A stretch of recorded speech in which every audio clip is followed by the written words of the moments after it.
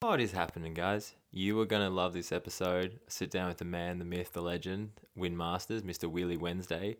Now, Wyn Masters is a New Zealand guy who's come over to race World Cups back in 2008.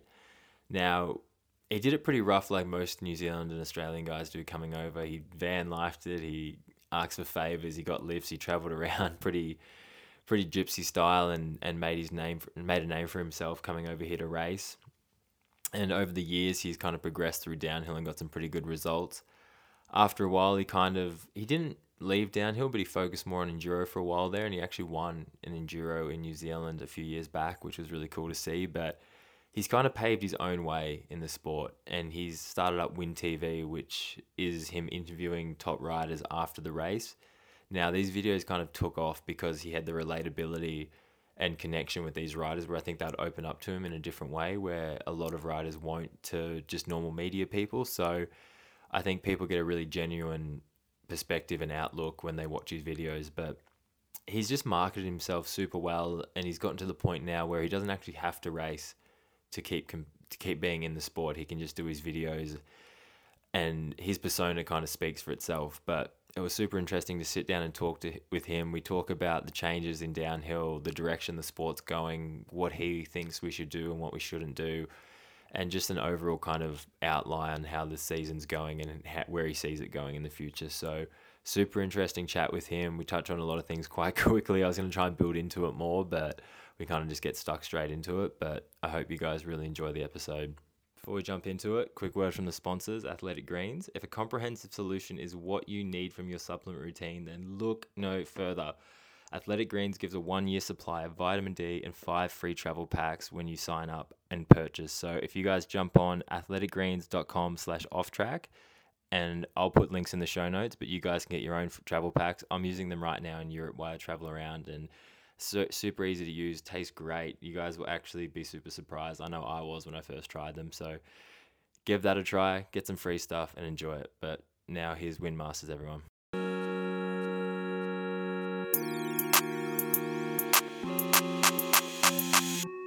Especially if it's going to be end of the year and snowing probably. So I doubt it. Then it'll be prime conditions. Well, I was talking to Matty DePrel, and he's just like, everyone keeps asking him whether it's going to be like it's going to be raining or not. He's like, how do I know? Yeah. Like sometimes it's the perfect weather ever, like super nice, cool, and then sometimes it's snowing. So he's like, so it could be you don't know. One of two. Yeah. But he said it's really nice because it's like when the leaves change. Yeah. But then also all the leaves fall onto the track, and he says if it's like windy and raining. Yeah, overnight, literally the whole track could be covered in leaves. And slippery. And slippery as hell, so you never know. Yeah, I can imagine snowshoes are going to be very slippery. Yeah. We apparently when I was talking to the locals, they said the first 2 years we went there, they've like never seen it that dry. And then last year was like normal standard procedure, how it was. Yeah, yeah. Do you like it? Yeah. I hated it. You're real good at that, aren't you though? Like remember when you went to that's probably a funny spot to start as well. Anyway, you know what I'm going to say, hey? No. When you overtook me. Oh, at Cairns. That was that greasy, that shitty greasy, like clay. Yeah, jungle jungle clay. Jungle clay. Yeah. But that's... Tropical rainforest. Yeah, why can you ride tropical rainforest clay well? That's more similar to what we grew up with. In New Zealand? Yeah. That was the one. Yeah, like the local place was slippery as shit. Where's the local place? And mostly wet. It's like a 1-minute track. And it was just grease. Yeah. True. And we would have like little races there. Yeah. Little like races. I probably rode a hardtail most of them. And you nailed the slipperiness. Yeah, we like the slipperiness. Yeah. Yeah, we're getting interested. So we're here with Wyn Masters on the Off-Track Experience. We're going to sit down. We're here in Ludenville before the World Cup. And are you racing the Enduro as well, or you're just... No, just downhill. Downhill? Yeah, I don't do many Enduros now. You've cut back? Cut back? I don't do any, yeah. You don't do any at all? Not on the EDR circuit, no. Why'd you... you've gone from downhill to Enduro. Well, you always did both. Well, I did both, yeah. And then you've gone just back to downhill. Yeah. What was the... the Enduro just went really the opposite direction of what I thought it was. And it was pretty cool for a while. They were doing a great job of it. There's big races. You go places, explore like the whole area. and it was pretty cool. And then they've gone to like 1 day races where it's almost like 5 downhill tracks, and you don't do much riding. You used to do like 4 days of riding in a race, and you'd need to be like real fit just to finish the race. And now it's just sprinting. Yeah, now it's quite short. Yeah, so it's not really like the endurance aspect so much anymore, and nor the adventure and the exploration of like cool places, which is what it was. Do you reckon that's not only happening in enduro, but now it's happening in downhill as well? It's always kind of been happening, but now it's getting more and more like... definitely has gotten more and more like... Well, the thing I saw in the weekend, they're like full like polishing the track before practice. Yeah. They're like sweeping everything off it. I'm like, well, is this mountain biking or is this something else? Do you feel like fair enough? Do you feel like that? Do you feel like that at the start of the weekend, not just after a practice day? Because I can understand them trying to like clear the track of loose rocks before practice, but before practice, the rock garden was scattered with rock. Yeah. But then before race day, which honestly I like the fact that it was like that, but I'm like, why didn't you do that in the beginning? Yeah, do it at the start, not the night before the race, and then everyone practice it. Actually, you can go faster into the rock garden, which is probably more dangerous than having some loose rocks that are part of the natural terrain. They sweep it down like to the smooth dirt. Yeah, I know they've done that a few places like Lenzerheide and other places. Yeah, and like then in Val they were putting dry dust on the wet roots, and I'm like, well, it's not really natural. Yeah, how you're trying to change it too much and alter it. It is mountain biking. Yeah. So do you reckon that the sport is going in a direction? So we're jumping straight into this side of things. I was going to build into this a bit more, but like in that regard, so you reckon you're not doing enduro now just because of the direction it seems to be going? Yeah, I lost the love of what it was because it went in another direction. Yeah. Do you feel like a lot of other people feel the same? Probably. Way with that? Yeah. I think some are still doing it, but they know that it's not what it was. Yeah. Like they would admit that. And do you think they're just holding on to it because it's because that's the discipline they do. So they they need a job and they want to ride somewhere. Yeah. So they have to do that. And do you think that's the way it's going with downhill as well now? Because even like we were saying before, you chatted to Cade, for example. Yeah. And he straight up said that he's probably not going to do it much longer because of how it's developing. Yeah, it's not what it used to be. And then if you cut the numbers down even more, then you lose a lot of the storyline of the riders growing through the sport that I really enjoy myself. Like, it's better to have a rider that's built his way to be a top rider rather than a rider that just comes from junior and is already at the top. Yeah. Like, both are cool, but it's a longer story and there's more to tell. Someone that works their way to the top. Well, kind of talking about, I guess, what year did you start racing down in? 2008? 2008. Yeah. And what was it like coming from New Zealand, coming over here? Because you would have been the beginning of the Vanzacks before they were called Vanzacks in a way. I didn't have a van. You didn't have a van? No van. How'd you get around? Car? Just arrived in Portugal and had to I knew one guy and then I just went with him to like a pre-season Maxis Cup race in Gouveia. Yeah. And then from there I had to meet people if I wanted to go. And you just catch lifts with people? Yeah. The whole time. Because you just couldn't afford it? No, there's no way I was buying a van. I had 11,000 New Zealand dollars and that was to pay for my flights as well. And at the time, the exchange rate was closer to what it is now. So it was real bad against the New Zealand dollar. And you just come over here alone? Like 5,000 euros. And you just came over alone chasing...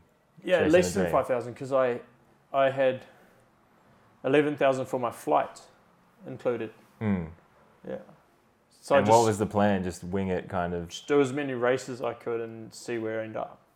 And back then as well though, it would have felt a lot more easier to break in to a World Cup circuit. Yeah, for sure. Yeah, like you could do those pre-season races, get kind of used to racing in Europe and then start doing some World Cups and see how you go.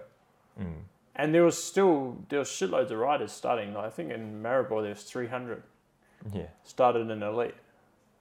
And that was my first race. I missed the qualifying cut but I like crashed and then thought that I won't make it, so I just rolled down. Then after that, I was just like, I have to pin it to everyone. And so you learn from Cairns, you don't give up even after you you get just keep going, even if you get overtaken. Yeah. So yeah, you felt like coming over, you could kind of, obviously there's still heaps of competitors, but you felt like it was easy to kind of fall into racing World Cups and get the points and experience from doing like IXS Cups and other European racing. Yeah. Were they bigger back then?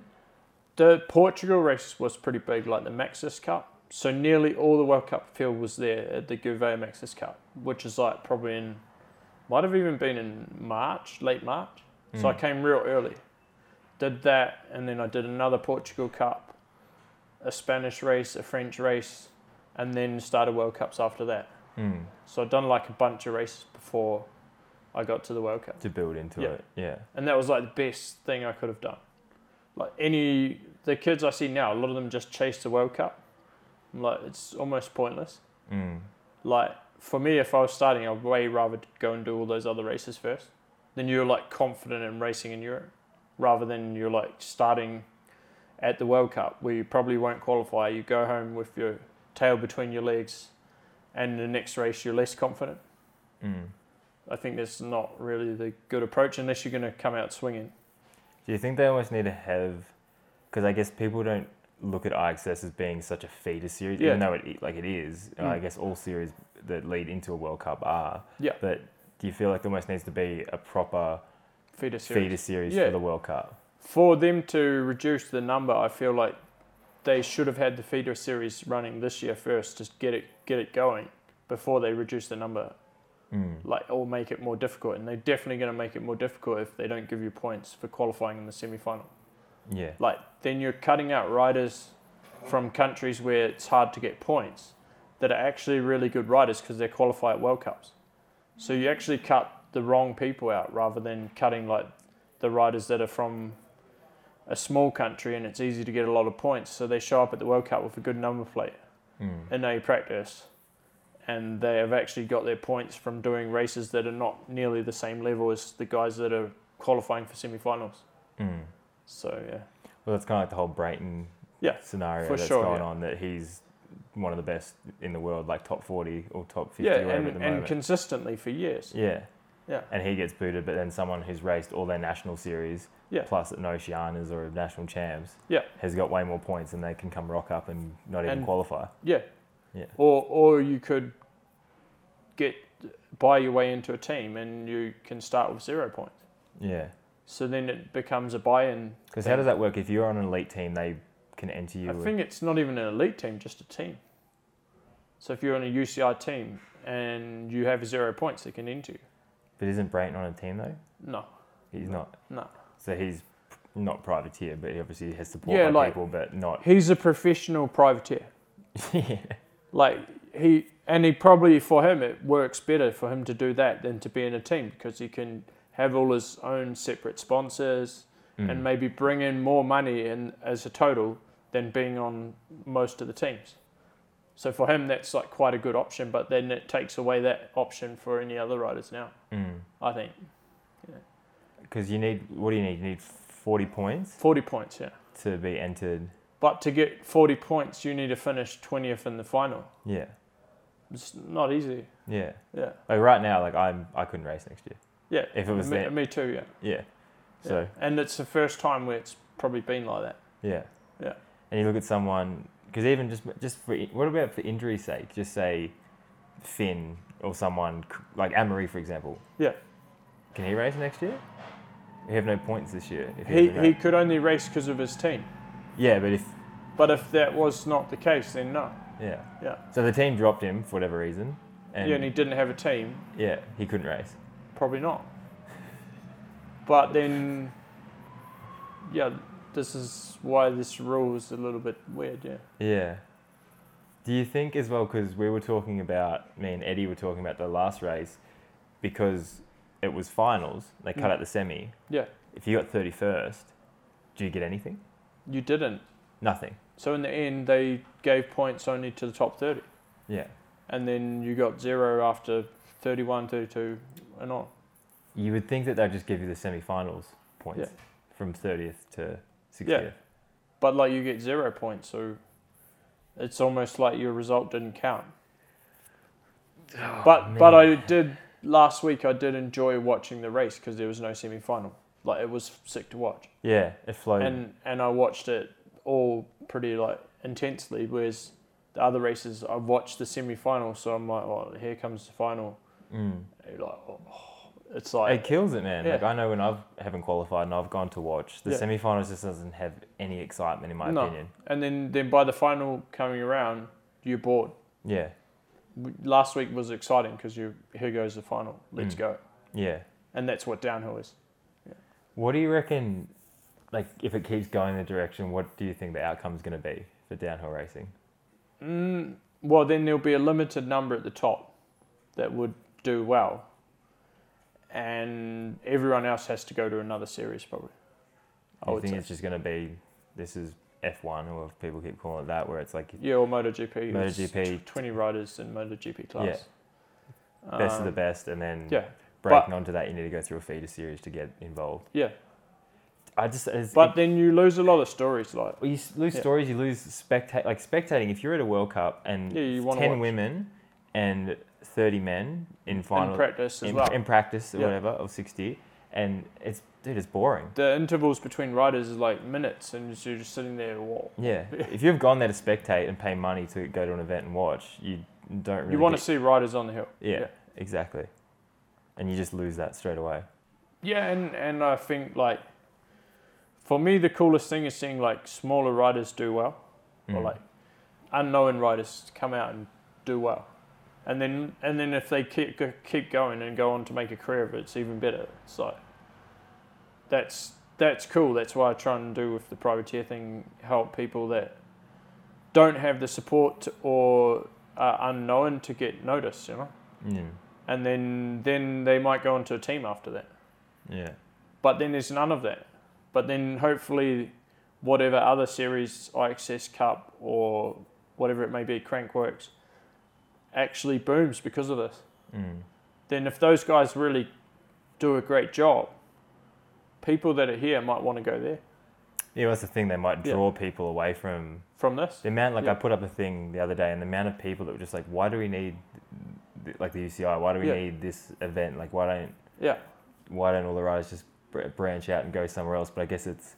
Well, they control the governing body at the moment, so then you wouldn't be able to do world champs or anything. But the whole thing happened in golf, and then in the end, yeah, exactly. Live That's what Golf I mean. build a competitive series to the point where the other series wanted to merge it. Yeah, that's the thing. If you make a series, an event, and you say this is the unofficial world champ, but every single top rider in the world wants to go, and you there's give $100 grand for first or whatever. Yeah, like, and you give them a then gold they will jersey, go. and you give them gold jersey, and you're like, well, this is the same thing. Yeah, like they probably will go if it's better. Yeah, exactly. But it's building it to start with and getting it to that point. It will be. And the it's also hardest part, pulling people across. Yeah. Like Live Golf obviously did that because They've they got had money, millions and millions but of dollars. if you have much more competitive prize money, then it already will start bringing people. Like, because $37.50 I think you get for a World Cup win. Yeah, €3,700. Yeah, and that's not much. Like, it's ridiculous. For how many? If you can count how many people have won World Cups in the last 5 years, it wouldn't be many people. So hardly anyone wins them. So then it drops to $2 grand for second. So it's like it drops. Yeah. I think it's like $100 or $200 for 10th. Yeah. And I think about this, like just say for example at Lenzerheide where it's a ticketed event. Yeah. So you have to pay, I don't know, €30, €40 to get in, maybe more. And then obviously paying that, you're paying an entry. Yeah. Doing all that, you see all the money that this is bringing in. We are like the show. Yeah. We are the show, and then you get that amount of money for winning. Yeah. And it's just like, I hate complaining about the money thing, but it's a joke. Yeah, well, that's not real money really. For professional sport. It's even funny, like I got a bit annoyed at the bottom of Andorra because I came down and I was coming around the back, and then I started talking to my team manager and pushed my bike up next to where he was, and then people just start yelling at me straight away to move, and I can't be there. And I'm just thinking, it's like, I'm literally paying to go in this race, which you are televising, making money off, sending around the world, and I can't even stand in a place. Yeah. It's like, it's just, I feel like you just get kind of walked over pretty heavily. Yeah, because they've got the control, it seems. Yeah, exactly. And I saw them going off at a few other riders, and I'm like that's literally we are the show. Yeah. And you can't even just have like a little bit of respect to be like, oh, like, yeah, you've got, and then you get put in the back somewhere. It's like, oh, you didn't get in the hot seat. Go around there to the back. Where you can't see the screen. Where you going, like, it's it's not the priority for them. No. Yeah. And then are you in the riders union thing? No. Because that was something like last year I tried to put effort into. Yeah. And I felt like a lot of it kind of fell on deaf ears, and being in a few meetings and seeing people be obviously really invested in it, but then a few people not being invested in it. And it was this thing where it's like, if you're not all in it, then it's not going to work. It's not going to work. Yeah. And seeing that kind of like fall apart and not really be, I don't know, I haven't heard of anything. It's not, I haven't heard anything about it this year. Yeah. Yeah. It kind of fell in a bit of a heap. Yeah. Which, then limits the riders having any say. Yeah. Because they're not all together. Well, the whole thing, it's like, I think the idea of the thing was like having a strike of not competing, just that being announced would be enough, I think, to obviously make some kind of change. Yeah. But the fact when people are like, oh, like, I'm going to ride. Yeah. And when you openly say that, it's like, well, then this is pointless. Yeah. Because if 3 people say, oh, I'm going to ride, and then 27 say, I'm not, then it doesn't work. It doesn't work. Yeah. And I think they still have a show because they've got 3 guys that want to go down. Yeah, it's a podium there. Yeah, it doesn't matter. Yeah, so that was one thing that I saw, and it was kind of like you almost just like banging your head against the wall because you're just like, this is... Yeah. This could be so much Which better is a for shame, everyone. but I don't know. I think too many people are really scared to voice their true opinion because they don't want to offend anyone and they feel like they're here doing the series, so they don't want that anyone's upset with them. Whether it be their team or Discovery ESO or whoever. Yeah. So they don't actually say what they really think. Yeah. Then they just say, it's great, it's so good. They just go along with what's happening. Yeah. But then in the long run, that just probably just ends up. Yeah. It's like, oh, okay, it's fine. Yeah. Be like, is it really fine? And then something will happen where you're like, okay, this is too much now. Yeah, and then they blow up. But then it's not better for the better. No, not at all. But what do you reckon? If you can make changes and you were the puppet master for all of this, what would you want to implement to make positive Well, I would change? probably just keep it at 60 riders. Like, I feel like now it's so competitive that the 60th rider can come 10th. Yeah. So that's entirely possible. And people would like to get behind the underdog as well sometimes. So we keep 60 riders. If you want to publicise the 30, then just do that. And you don't have to show the first 30. But if you qualify in the top 30, then you for sure your run's on live. Yeah. I would keep it at that and probably keep the people that were the core and the voice of the sport. Like, now we miss kind of Rob for sure, as he was the voice of mountain biking.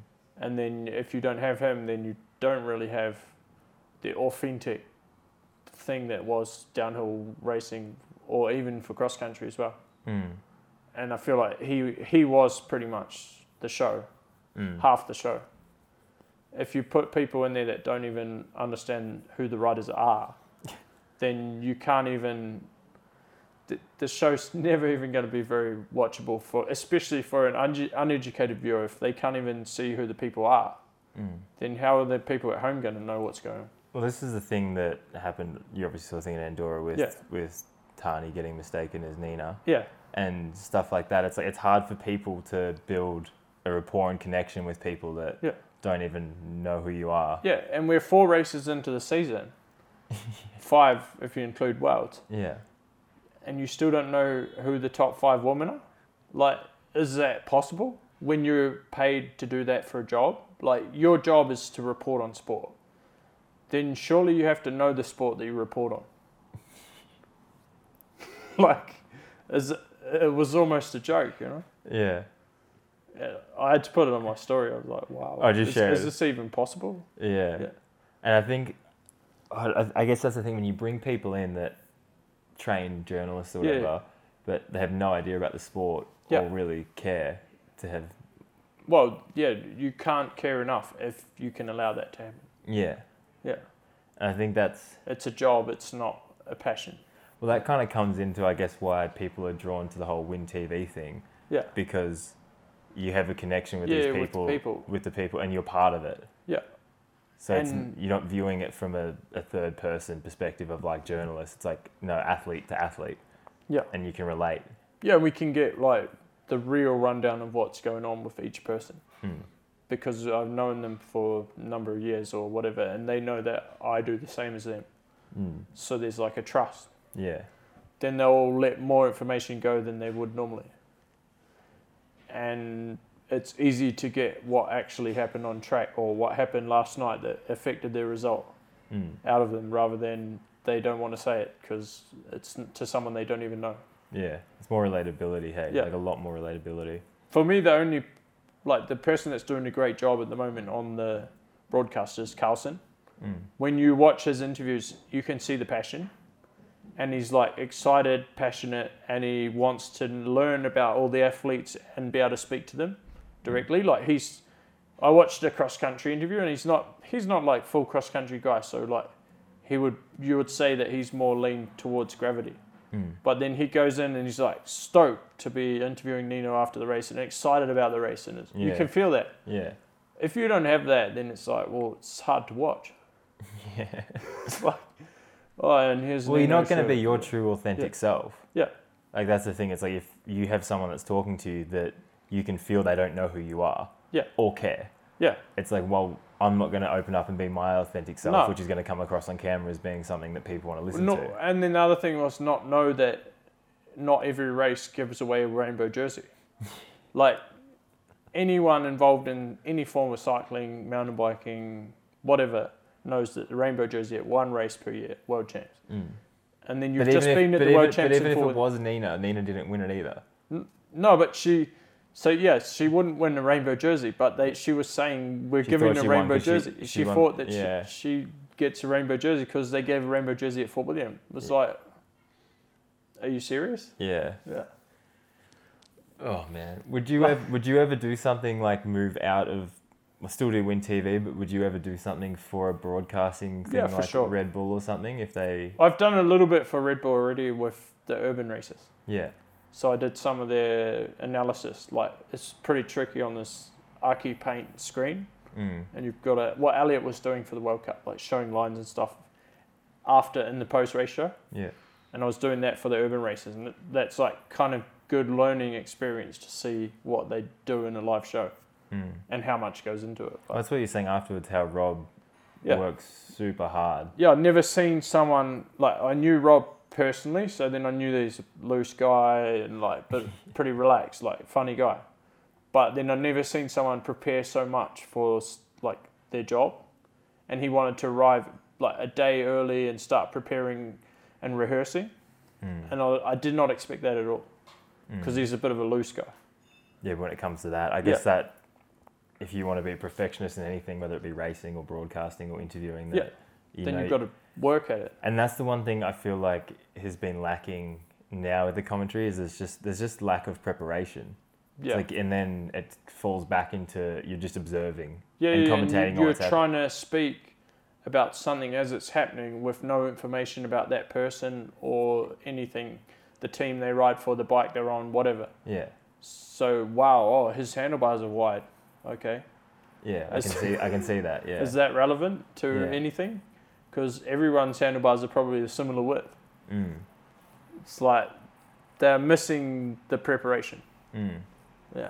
And or being like ingrained in the sport where you're in the pits all day. Exactly. Getting information. Yeah. And that's what I know Rob and Elliot did really well. Yeah. Was they would just come chat to you. How's life? Yeah. How's your family? How's your injury? How's this?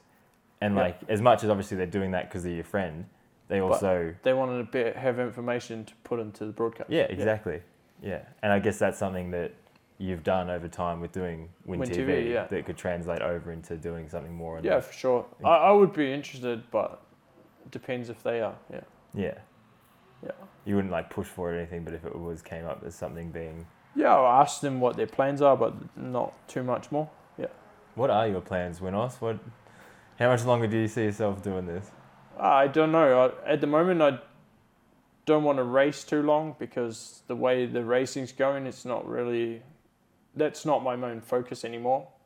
And I don't think there's a place for a 30 to 60 rider after this season. Yeah. In my opinion, I don't think. So I probably won't race too long, but then I'll do like the events and races that I want to do and keep doing video stuff and helping privateer people where I can. Maybe not at the World Cup because probably it gets too hard for them there. But yeah, just keep doing pretty much what I'm doing without racing World Cups. Was there a point with your racing where you stopped caring so much about results and more about the value you gave as like a personality, as like Wyn Masters, Wyn TV? Like was there like a shift when you kind of saw yourself as, I need results to get a ride, to I just need to be myself to get a ride? Yeah, pretty late though, like not so long ago probably. So it was a long time before I felt like that. So before I used to really look at the results too much, probably. And then you focus on it more, it probably is actually a negative effect. Because you're more stressed, you're not relaxed, and you're trying to get this result that's going to make all the difference. And now, I think for this year, they were like, oh, we don't mind if you don't race. So I'm like, oh, okay. Yeah. Yeah, you just do Wyn TV. Yeah. But I still wanted to race this year and then decide to do things on my terms, you know? Yeah. Well, I think that comes back to making you more relatable as well. Yeah, it's easier to speak to someone when you're in it. You're in the trenches. Yeah, you're right there in the trenches with them. And you rode the same track. How'd that feel though? Did that make you enjoy riding more once you knew that pressure was off, that you didn't have to do it, but you could because you wanted to? Yeah, I think so. It's like, that's what I like doing. So I'm doing it for me, not because someone needs me to do it. Yeah. It's almost letting go of the expectation from someone else. Yeah. But maybe that would have been nicer a few more years ago when I was more competitive. I probably would have done better. Yeah. It's hard. Like, that is so hard though, to be okay with not doing as well. Yeah. But then also wanting to do really well. Like, that's the thing. I put up a thing the other day saying how, like, for great athletes, if they come short of what they know they're capable of, that will, like, they'll be, like, look at Loic after his race run. He was pissed. But he did the most amazing run. Oh, he's a people's champ for sure. He won the race. He won the race, yeah. But for what he expected out of himself, that wasn't enough. And that robbed him of... He comes down and sees 22. He doesn't look at anything else. He has no idea what everyone else has done. Yeah. And nor does he care at that point, because he wanted to win, that's all. Yeah. And then it's pretty gnarly to be like that. Like, but that's what I mean. It's like, unless you're like Loic, that's not sustainable for anyone. So I felt like once you win a race, then you're like, nothing compares to that. Yeah. So you're never gonna. You can have the greatest performance, your best riding. If you don't win, you're like, oh, it's shit. Yeah. Well, look at Sam at Champery. Yeah. Even I compared it to recently Leger a couple of years ago when he crashed. Yeah. He won that race, in my opinion. Yeah. Like hands down, everyone talking about it. Yeah. You remember that. You don't remember, like, Thibaut won. It's funny. But then the rider won't think like that.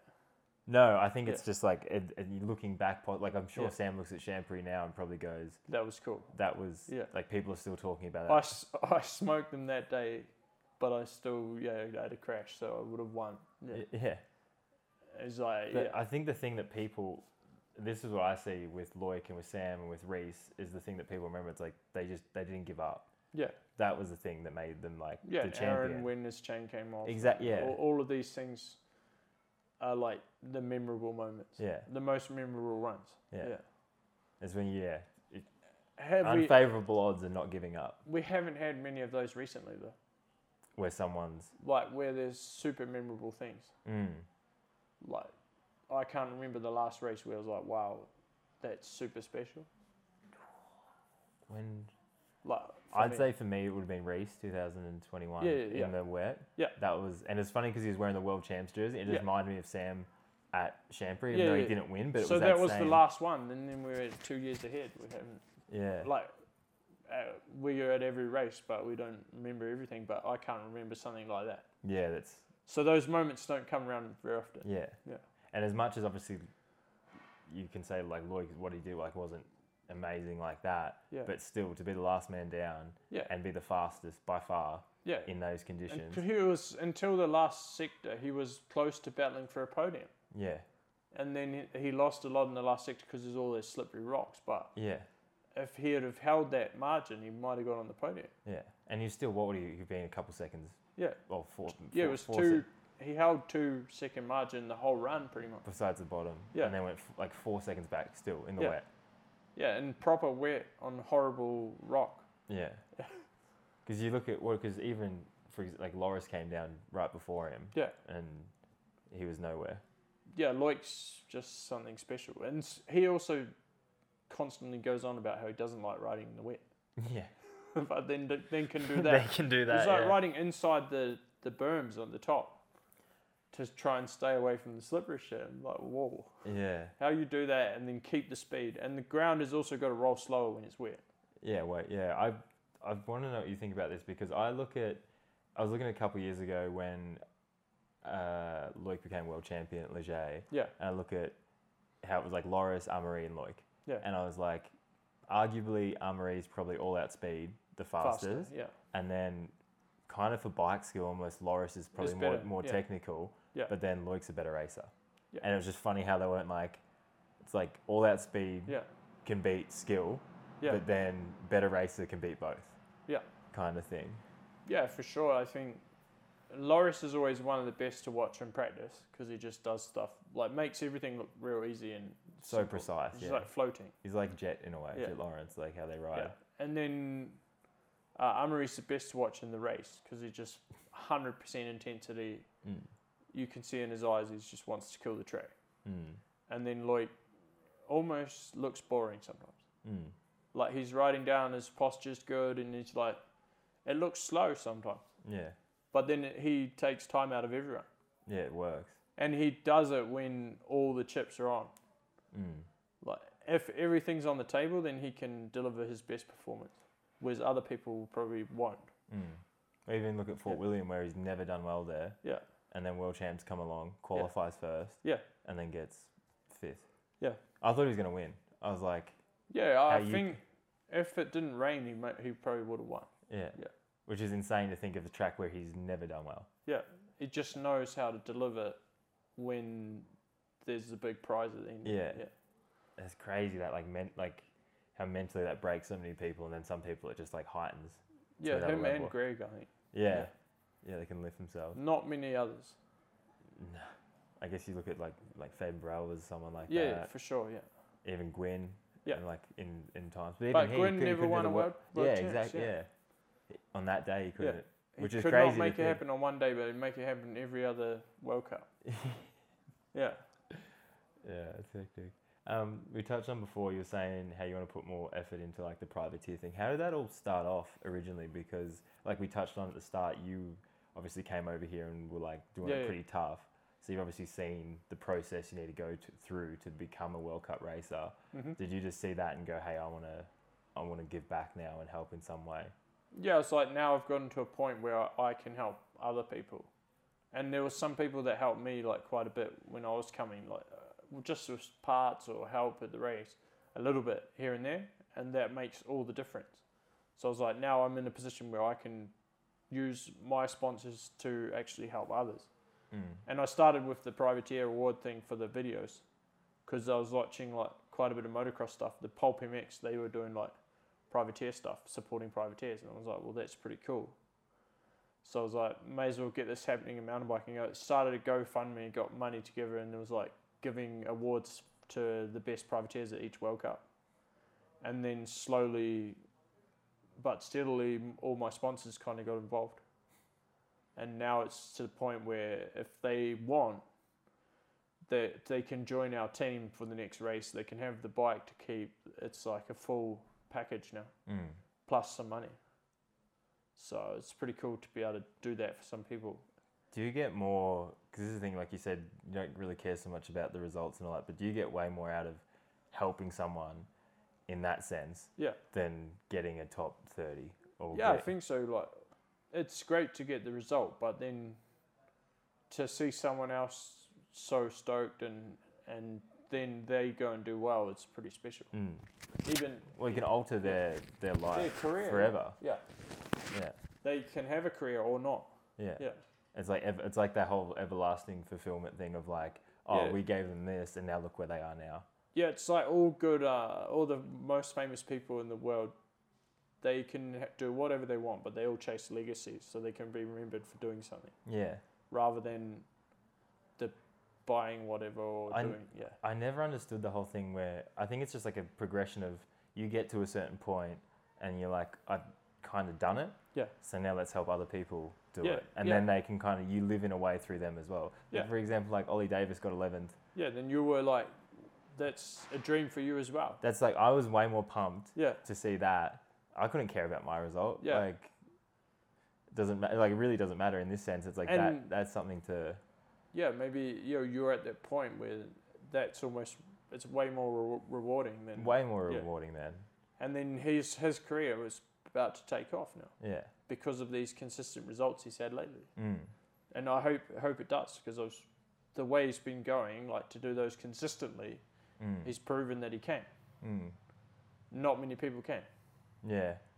Especially coming back, because he came back from injury, then got hurt again. Then it's been because I know when he was obviously a junior, he was fighting with top guys. Like I'm pretty sure he was fighting with DePrella and and he was the second Australian in the weekend. Who was Luke Smith. Luke was and then he was and only then Troy half was fighting. That blows my mind when I look at that. Like I think about growing up and knowing where Ollie was and where Troy was, and to think you just beat Troy seems so. Like if you said that a couple of years ago, you wouldn't believe no it. way. Yeah. So those are cool moments, and that's like special to be able to see those go down. Yeah. And you can enjoy that more than just chasing your own result and being like, wow, I got 15th or whatever. Yeah. And you kind of doing that where that's going to be scattered throughout the pits in a way. Yeah, try to, Of helping like even I can be like, we gave Camille Blanche money in 2019. She was sleeping in her van to do Lenzerheide race, which is in Switzerland. And she's from Switzerland. And now she's multiple time world champion. It's like, I gave her $500, but not much, but it helped. That helped at the time, And then now we also, we try and help is that to give them some profile, because then like, you win the privateer award, you get some interview, people start to look out for your name.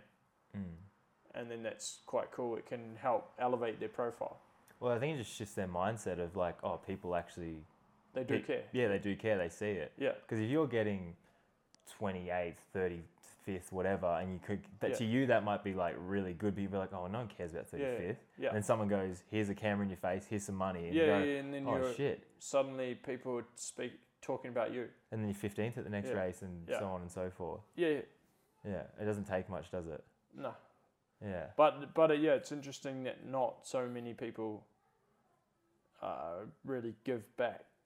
Or they haven't like, maybe it's hard to have the chance to do it while you're racing because you focus on your racing. Yeah.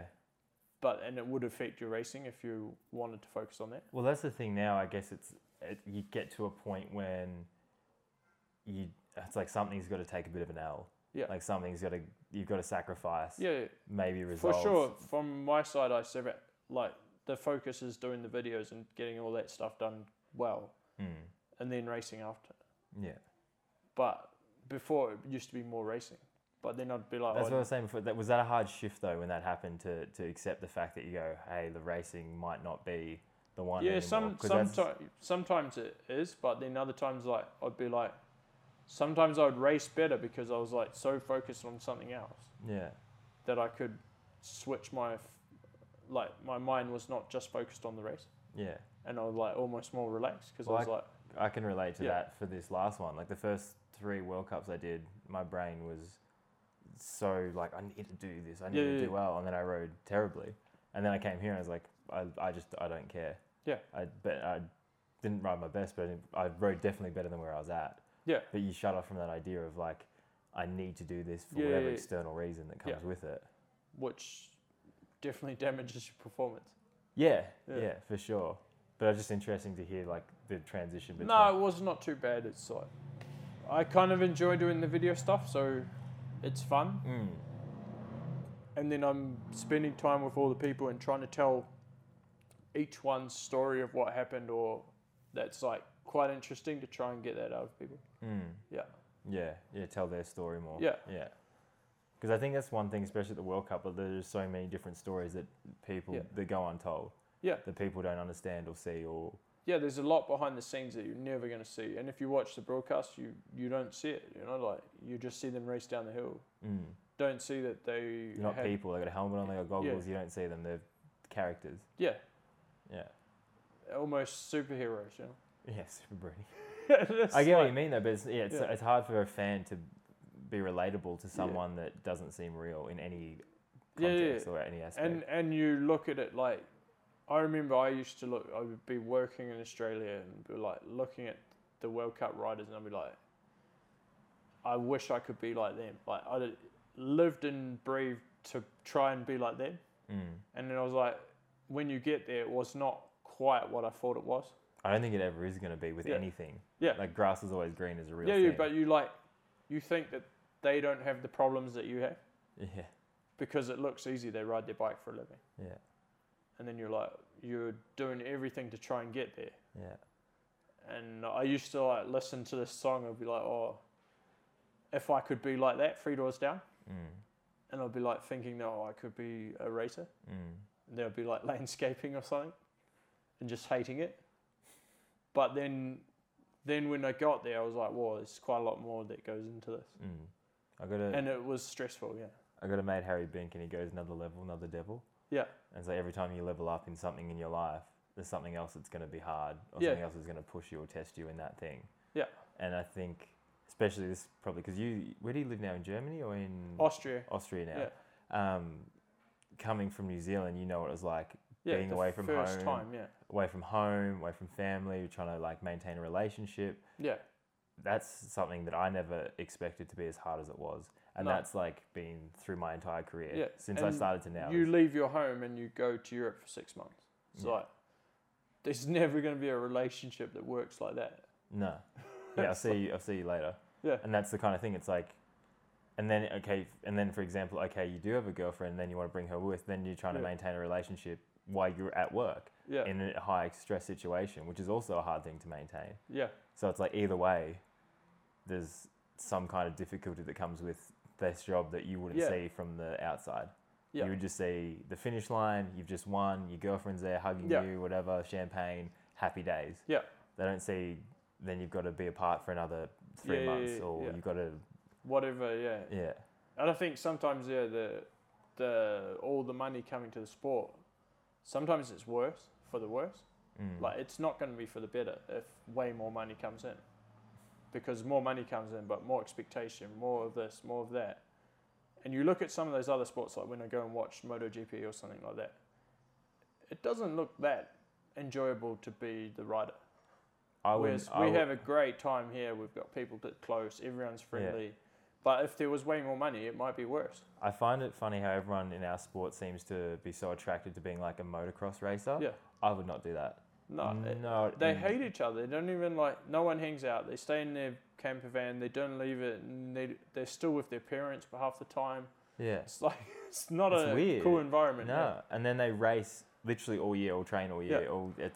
They don't go to new places as well. Yeah. They go to the same tracks. There's no way I'd change what I've done here. Yeah, to race like this is one of the best sports for all the people that are in it, and how we can compete against each other but be good friends at the same time. And there's not crazy ego because the money is not like a MotoGP rider or Formula 1 driver. So there's a bit less of that. People can be more normal. Yeah, way more relate. It's way more connected. That's one thing about mountain biking is obviously everything has ups and downs, but as a community-based it's pretty sport, cool. Everyone gets along super well. Probably one of the best sports, hands down, for that. You look at, this was something I thought was really cool. You know when Andreas Kobe crossed the line at World Champs and he saw Charlie was in the hot seat and like he's just lost the World Champs by nothing. Yeah. First thing he does is run over and gives him a hug. He smiled straight away. Yeah. For his teammate. Yeah. Yeah. And that sums up, I think, our sport. You don't have Jeffrey Hurlings running over to Antonio Caroli. Yeah. Yeah, you just beat me in a battle. They ride straight back to the pits. Yeah. Yeah. So this is pretty cool. Yeah. Yeah. Seeing stuff like that, you really do appreciate and understand it better. Yeah.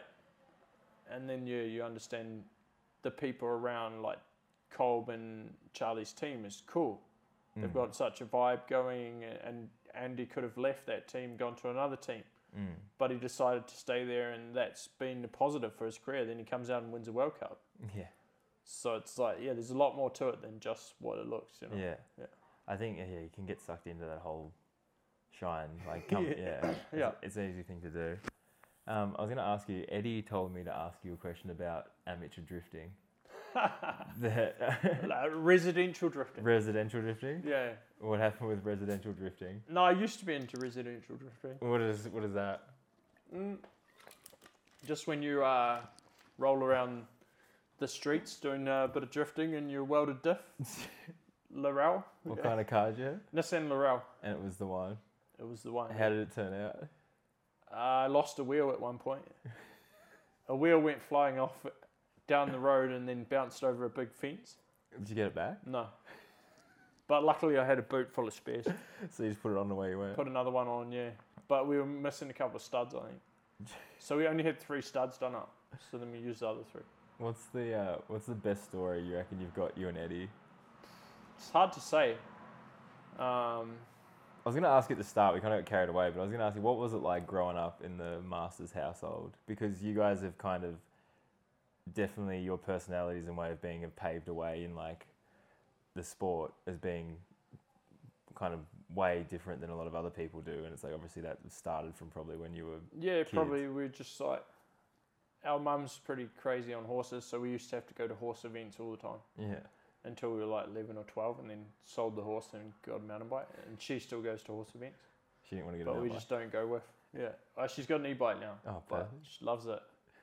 But she's pretty mad, and we probably just went to all these horse events and did crazy stuff on horses to start with. And then that started like going to events. And then we were pretty independent from a young age. So we just go with whoever was going to events when we were real young, like not with our parents in there. So we were kind of like free range a bit. Just got it. Yeah, like off. Because I went to boarding school from 12. Eddie probably like 12 or 13. Yeah. And then I'd just go with who was going to the races. Did you go to the same school? Yeah. Did you look out for him when you were... Not too much. Did you need to? Nah, not too bad. He was better at school than I was. Like, but like getting bullied or getting in fights or anything like that? Nah, not too bad. Like, more... it would have been better if it was the other way around. Why, because you were getting in trouble? Yeah, I'd be like more of in the trouble or whatever, yeah. So, yeah. But because we went to boarding school, we already lived out of home from like 12. So then you can do anything. It was like, I can live by myself now. Yeah, so give that independence as a kid. Yeah, it was quite good for being able to go and travel everywhere, do whatever, yeah. Yeah. Like, then I moved to Australia like 19... So you moved to Cairns, didn't you? Yeah, 18 or 19, yeah. And then moved there, and I knew, like, why? Hardly anyone. What was the decision? Just because there's more money there. Yeah, true. To make for, like, crappy labouring jobs. Yeah. And then from there, get enough money, then go to Europe. And I wouldn't have done that if I wasn't comfortable leaving home.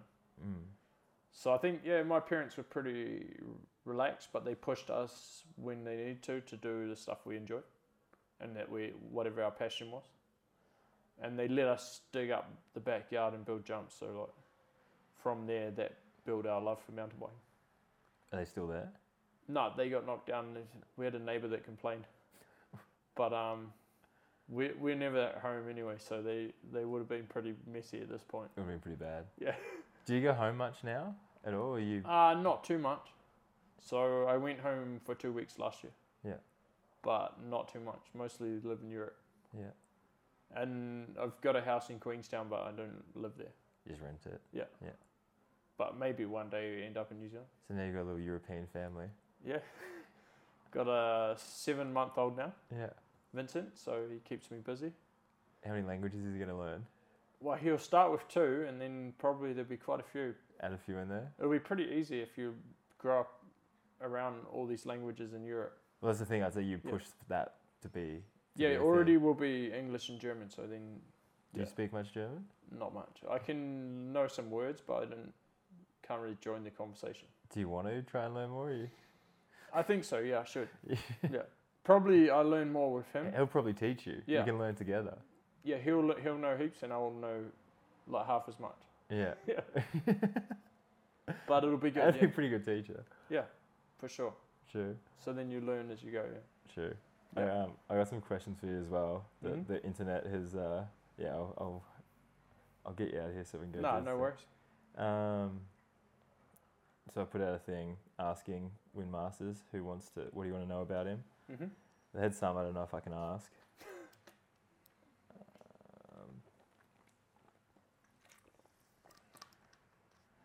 Someone wants to know if you'd ever do world commentary. Yeah, of course. If you got offered. Of course. But I don't know if I'm a commentator or a finish line interview person. I haven't done enough commentary to say if I could be good at commentary. But I would like to try. You would like to do it? Yeah. Okay, we got the best privateer life hack you've done.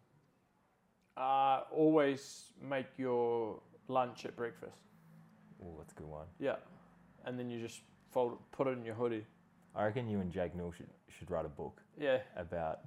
Jake Neal, some of the life hacks might be a little bit illegal. But but they work. They work. Yeah. They definitely work. Yeah. Best tip for Wheelie Wednesday. We're doing wheelies. Probably start learning them going uphill first. It's safer. And just go uphill. Just do it over and over. Easy as that. Do it to school every day and then you'll learn easy. I used to just try and wheelie the whole way to school. And then from there it was like easy. Got you there. Yeah. Because that's another thing we didn't touch on, but it's like the whole, like Wyn TV, Wheelie Wednesday, it's like that is your brand of who you are. And that's what can bring value to you as a athlete. Yeah. I think a lot of people miss that and they just focus on, I need to get a result and that's how I become. Yeah, no one, like they'll remember you for winning some races, but you need to win races every week if you want to be like really remembered. But then someone that can win and have a personality. Yeah, then perfect. Then you transcend it in a way. Yeah. Yeah. So just be yourself and focus on what is really authentic to yourself. Yeah. Easy said than done, but. Of course, but yeah. It is, again, like, well, not really. It's like being yourself should be easy. But I guess people lack the confidence. Not being yourself is hard, but people just lack the confidence to be themselves. Guy said, do you have 3 balls or have you a mono ball or just regular 2 balls, Guy? Just a regular 2 balls. Just a 2-baller? Yeah. Can you, actually, no, I'm not going to ask that one. It was a bit of pit gossip that I don't think we need to share. I don't know if you've got any more of thoughts on making downhill better. More what? Thoughts on making downhill better.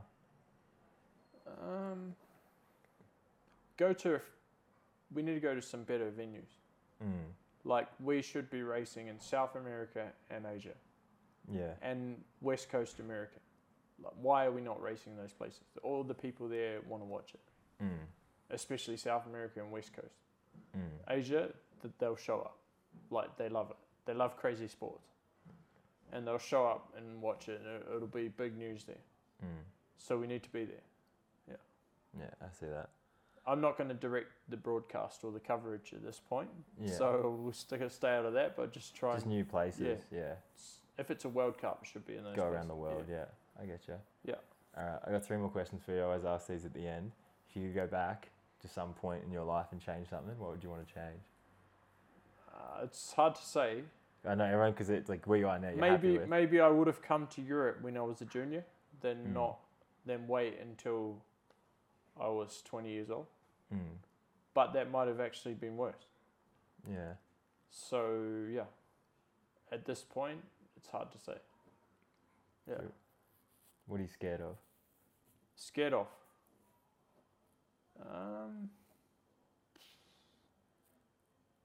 I don't know what I would say I'm scared of. Like, I don't like rats, probably.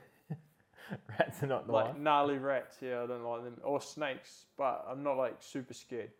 But like not in the sense of like maybe not so much of like a physical thing, but like a thought of something happening. Yeah, or probably like having gnarly crash or something is like scary.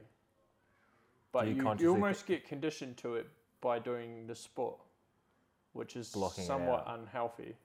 Yeah. That having a big crash becomes normal. Mm. Well, do you remember at World Champs in Leger, I had a huge crash in front of you in the roots? Yeah, I was there. And I remember in my head, like getting up, brushing myself off, put my lever straight, and then going like it was just normal. Yeah. And I remember after the race, I thought back to that, and I was like, that's not normal. No. You don't. It's not You don't right, tomahawk like so that. So you're probably, you're scared of a crash that could leave you with long-term issues. I would say. Yeah. Yeah. And like, that's fine. How do you want to be remembered? Huh? How do you want to be remembered? Probably just someone that helped others to achieve their dreams and someone that had a good time. Good. Yeah. I got I'll get you to ask a question for the next guest. And then ask it. What are things you're doing now? What's something you know you're doing that you shouldn't do, and what's something that you're not doing that you know you should do? Scrolling too much and wasting time. Because you're like, oh, just check that, and then you go on your phone to do something and you don't even do it, and you end up scrolling. Yeah, you get and stuck. then you're wasting time. Mm. So probably do less of that, and then spend more time with the family is probably more valuable. Yeah. I'm doing as much as I can, but I think there's always more. There's always more because there was a book, I think, or a thing that you only have 18 years with your kids. Mm. After those 18 years, you've spent 95% of the time with them. Mm. So then 18 years is not very long. No. And then most people work 40 hours a week. So you don't actually spend much time together. Mm. So that's what's pretty cool with this job is like when you're away, you're away. But then when you're home, you're there. Mm. You don't need to train all day. Mm. Like you can go 2 hours training, then you can be with your family or friends. So probably spend more time with family, friends. Yeah. Yeah, that is like a double-edged sword, but it can kind of like work well. Yeah. Like when you do come back. Yeah, it's bad on some regards, but I think if you live in Europe, it's easy. Yeah. Like the Europeans do not understand how hard it is for an Australian, a South African, American, Canadian to race the World Cup. Mm. They do not. They can drive in their car to the race with all their stuff, and it's just like, then I'll go home on Sunday night. Yeah.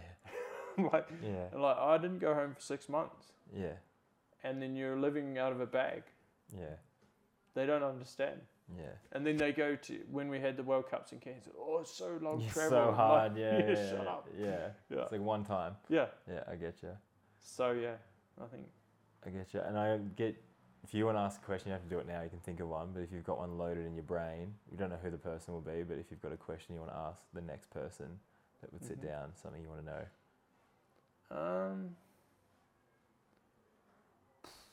It's a tough one. Yeah, it's all right. You can think about it. You can stop it now, and because people don't. I don't like putting people on the spot. Yeah. But if you can think of one, send it to me, and I'll ask the next person. Yeah, I'll have to think of it. You think of one? All right. Yeah. Anything else you want to end on? Just thanks to everyone who's here and for the sport for being a good sport. Yeah. Yeah. Cheers, Wyn. Cheers, mate.